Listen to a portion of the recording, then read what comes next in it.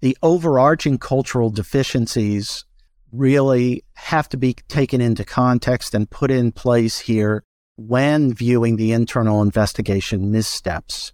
The failures to disclose, in my view, partially reflect failures of various actors, including outside counsel, but also senior leadership. Global companies face unprecedented risks and challenges in today's economy.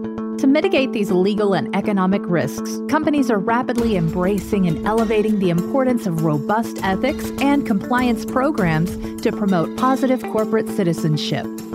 On Corruption, Crime, and Compliance, you'll hear from industry leaders and insiders about how to create effective ethics and compliance programs that will mitigate risks and maximize financial performance. Here's your host, Michael Volkov. Well, hello, this is Michael Volkov. This is our episode on the Ericsson FCPA Deferred Prosecution Agreement Breach Settlement. It's more than a mouthful. What an interesting case.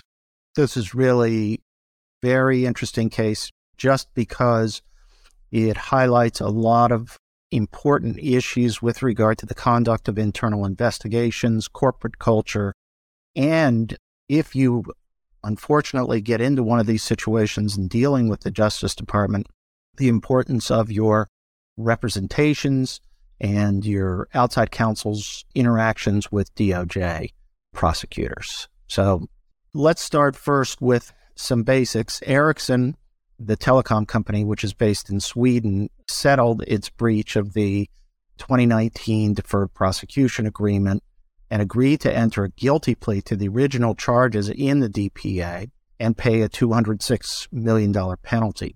Just to refresh everybody's recollection, in 2019, Ericsson entered into a 3-year DPA, paid a little bit more than $1 billion to DOJ and the SEC for FCPA violations in a number of countries.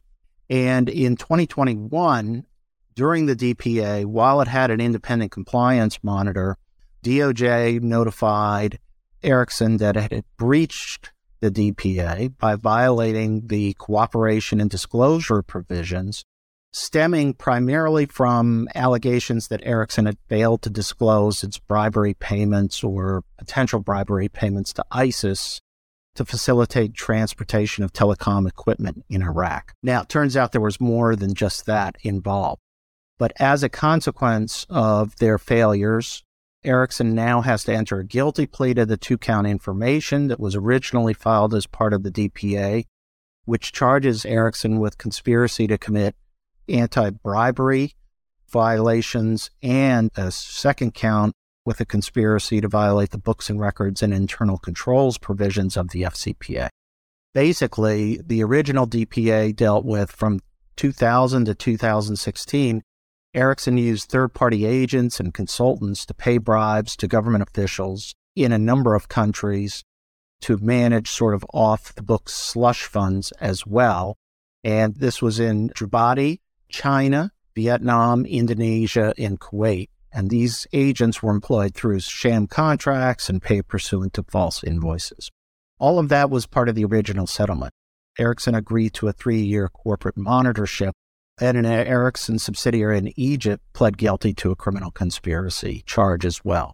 Subsequently, Ericsson breached the 2019 DPA by failing to truthfully disclose all factual information related to the Djibouti scheme, the China scheme, and other violations, potential violations in Iraq. And specifically, they violated paragraphs 5 and 6 of the DPA, which we'll talk about in a minute. And as a consequence, Ericsson's prior partial credit for cooperation under the original 2019 DPA was eliminated. Interestingly, DOJ's investigation of Ericsson's conduct in Iraq and possible payment of bribes to ISIS is continuing. If confirmed, this conduct may require Ericsson to subject itself to additional penalties. So far, Ericsson has claimed that its investigation has found violation of compliance rules and controls, but no evidence that specific bribery payments were made to ISIS or other terrorist organizations. So that's the real big issue that's still out there and will eventually be resolved. Now, DOJ noted that Ericsson since 2019 has significantly enhanced its compliance program and internal accounting controls through structural and leadership changes, including it hired a new chief legal officer and a new head of corporate and government investigations. I just heard recently that the chief compliance officer resigned, and they're going to be looking for a new chief compliance officer. And they also, Ericsson created a multidisciplinary business risk committee comprised of group-level senior executives who oversee and apply heightened scrutiny to group material risks, so to ensure that Ericsson maintains an effective ethics and compliance program. Ericsson also agreed to continue to enhance its program and to test these enhancements for effectiveness. And under the plea agreement, which will be entered formally on March 20th, that's scheduled for a court hearing that day, Ericsson will enter a guilty plea to the original two-count information that I described above, and they will be required to serve a term of probation, which can be revoked for even further reasons or if there are more violations found. And they have agreed to extend the corporate monitorship for 1 year. Finally, DOJ's calculation of the criminal penalty was for just over $727 million, reflecting the midpoint of the applicable guideline range. But DOJ credited the $520 originally paid by Ericsson under its 2019 DPA, resulting in the payment of additional penalty of just over $206 million. And consistent with the new corporate enforcement policy, 30 days prior to expiration of this agreement, Ericsson will be required to submit compliance certifications from its CEO and CCO, attesting to the implementation of its compliance obligations. So let's go through the conduct. This is pretty ugly, but it's also very different than our normal, quote-unquote, normal FCPA violation case. This has to do with failures to disclose. And the breach of its original DPA reads like an internal investigation horror show. This is every investigator's nightmare scenario where there's a failure to discover evidence that was available to inform and understand the full scope of the corporate misconduct. For Ericsson, these failures have undermined the integrity of its corporate commitment to compliance and ethical culture, damaged even further its reputation, and threatened its relationship with the Justice Department and overall government regulators. So paragraph 5 of the original DPA provided in substance that Ericsson has to cooperate fully and shall truthfully disclose all factual information, including any evidence or allegations in internal or external investigations about which Ericsson has knowledge. Paragraph 6 of the original DPA provided in substance that Ericsson shall promptly report any evidence or allegation to the Justice Department in the event that it learns of any evidence or allegation of conduct that may violate the FCPA anti-bribery or accounting provisions. DOJ determined that Ericsson violated both of these provisions, and in October 2021, they sent a letter and informed Ericsson that it was in breach of the original 2019 DPA.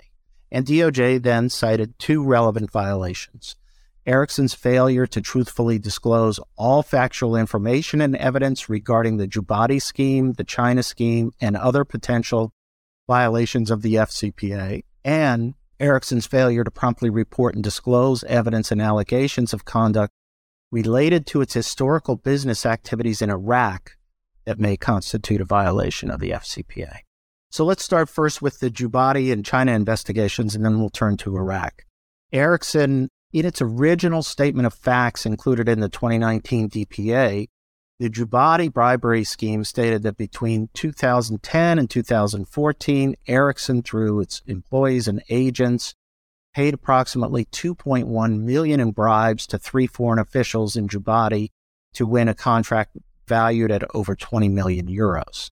Now, what Ericsson failed to disclose in its original settlement with DOJ, and they didn't disclose this until May 2021, that there was a significant May 2011 email, which was in Italian, between 2 of the principal Ericsson executives who orchestrated the Jubati bribery scheme.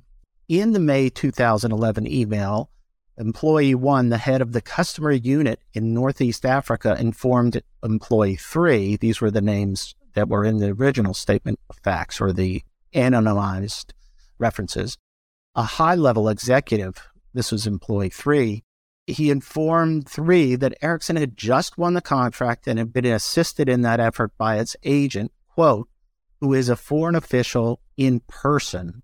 And employee 3 replied, okay, understood. This specific email message was responsive to search terms agreed upon between DOJ and Ericsson, had the search included terms in Italian. In addition, the May 2111 email was part of a broader email chain about the contract. And prior to the DPA, Ericsson produced branches of the same email chain, but failed to produce this piece of evidence which confirmed that its executives had knowingly paid a foreign official to obtain the telecommunications contract. The disclosure failure prevented DOJ from bringing criminal charges against certain individuals. Now let's turn to China. In its original statement of facts included in the 2019 DPA, the China bribery scheme indicated that between 2000 and 2016, Ericsson, through certain employees and agents, and they numbered various employees, 5, 6, 7, 8, and 9, they caused tens of millions of dollars to be paid for various agents, consultants, and service providers in China, a portion of which was used to provide leisure travel and entertainment to foreign government officials associated with the specific state-owned telecommunications company.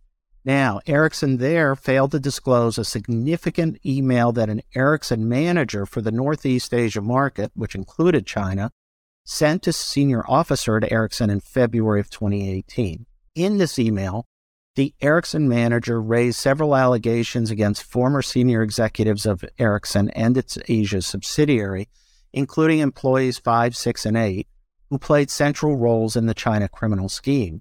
Specifically, the email alleged that the China senior executives engaged in improper relationships with third-party agents and had approved of very large payments from Ericsson agents without any work being performed by the agents. In the February 2018 email, the Ericsson manager also alleged a, quote, conspiracy by certain of the top management in the company to withhold information, close quote, and noted that the, quote, conspiracy may also be criminal if it was to withhold information from the board or the U.S. authorities, close quote. After receipt of that email, in the 2018 email, senior leadership of Ericsson recognized the significance because they were then in the midst of an ongoing U.S. investigation prior to the resolution, and they immediately asked outside counsel, and this was prior outside counsel, to investigate the allegations. For more than 3 years, however, Ericsson failed to produce this email or disclose all of the facts gathered during the independent investigation into this email. And Ericsson did not disclose the email until April of 2021, and the late disclosure harmed the U.S.'s ongoing criminal investigation. So that's China. Now we have 2 other failures. One is, and this is another internal investigation nightmare, when you're doing these internal investigations, these are the kinds of issues that you worry about. And they all came together in the Ericsson case.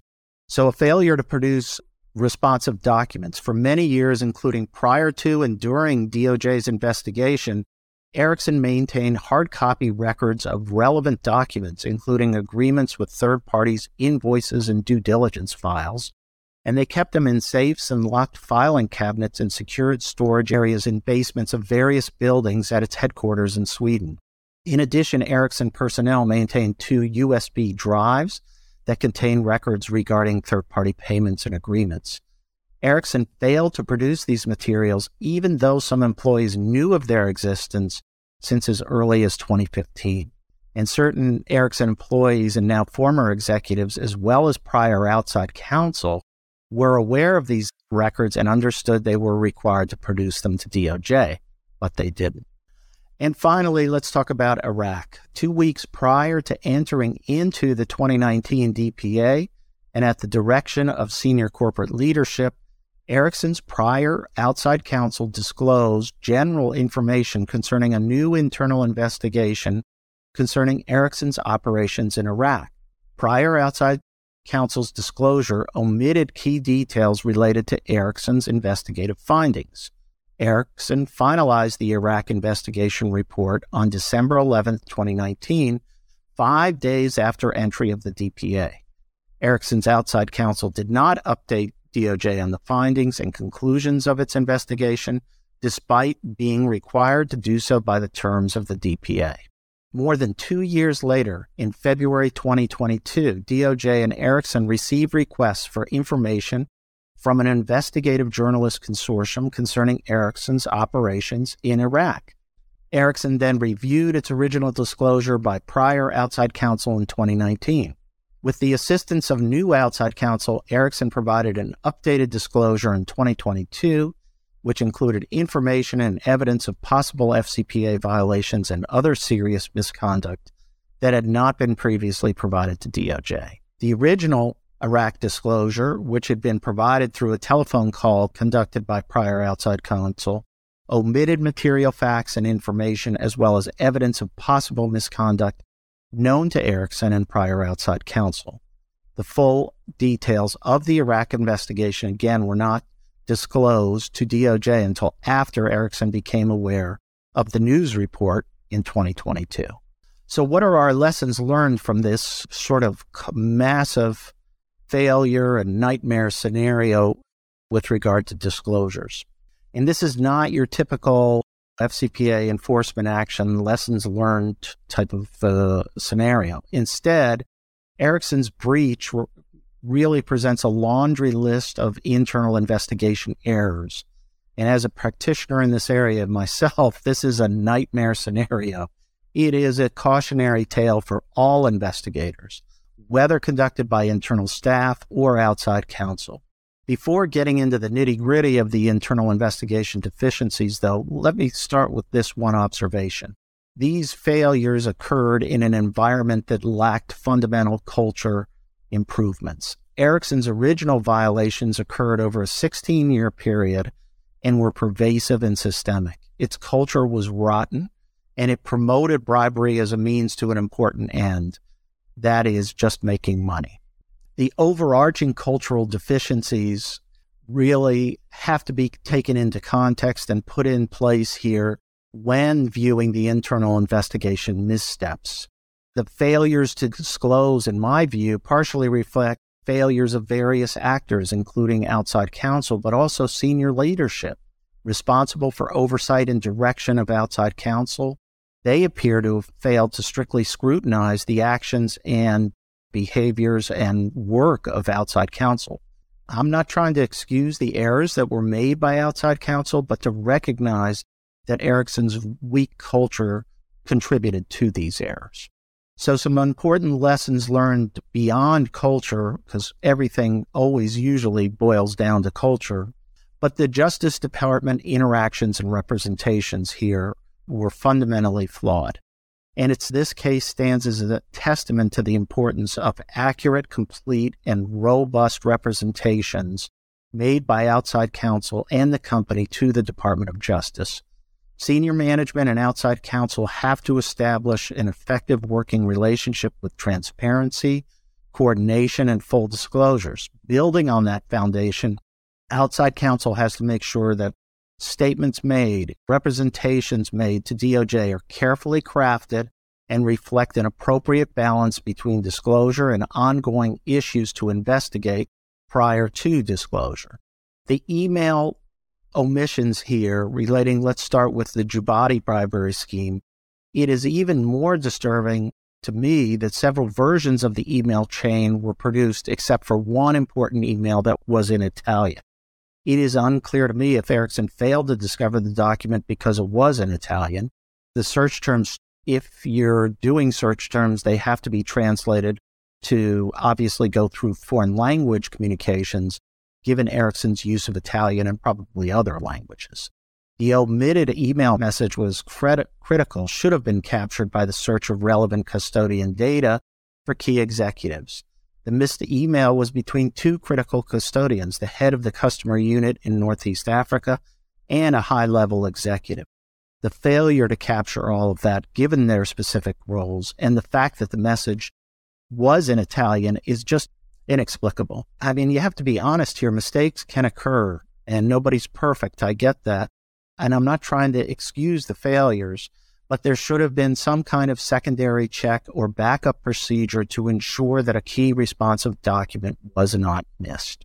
The other miscues that we saw here also rest squarely with prior outside counsel. First, the February 2018 email alleged that a broad conspiracy among top officials in China, senior executives, to cover up a conspiracy in China's use of third-party agents and payment of large amounts of money in exchange for little to no services. So when received, Ericsson top management and outside counsel followed up on this important email. But for some unexplained reason, however, neither Ericsson nor outside counsel informed DOJ of this email. There's no reason for such a failure. Apparently, outside counsel investigated this allegation, but failed to disclose the email or the results of the investigation to DOJ. And that's a significant miscue. Outside counsel miscues stemming from the Iraq investigation are even more disturbing. In light of the potential incendiary nature of the allegations linking Ericsson's bribery activities to potential terrorist payments, the investigation and the issue should have been a key priority, especially given the reputational risks. While it's clear that outside counsel committed serious errors, the failures underscore the importance again of senior executive and management engagement in the overall internal investigation and interactions with DOJ. Senior executives in the end have to manage the overall process and engage with outside counsel at each and every step, along with the board for obvious reasons. And it's an important check on every internal investigation. Finally, the failure to produce certain documents that were kept in hard copy or on USB storage devices reflects again the absence of basic understanding of what documents, where the document population may be, and again underscores the need for a document retention policy, because if that was ever put in place, there would be an audit of where all the documents and data may be. Companies that implement document retention programs or policies usually will catalog all of its documents, including historical hard copies. And so in many cases, companies may have hard copy documents stored in warehouses or basements or other areas, and may then begin to destroy certain documents consistent with their document retention policy. Well, that's more than a mouthful on the Ericsson case. What an interesting case, fascinating case. I urge everybody to take a look at it. Right now, the court documents were not available on the DOJ website, and you have to go to the court in the Southern District of New York to get the documents, but I presume they'll be made available soon. And then I would urge everybody to read them. What a horror show it was. Ericsson did well to get out of this with only a $200 million payment, but obviously they're subject to additional scrutiny, and we still have some internal investigation activity that's continuing based upon Iraq. So thanks again for listening, and we'll see you next week for another episode of Corruption, Crime, and Compliance. Thank you all. If you enjoyed this episode, the best way to support the show is by subscribing on your favorite listening platform. To learn more and connect with Michael Volkov, go to volkovlaw.com.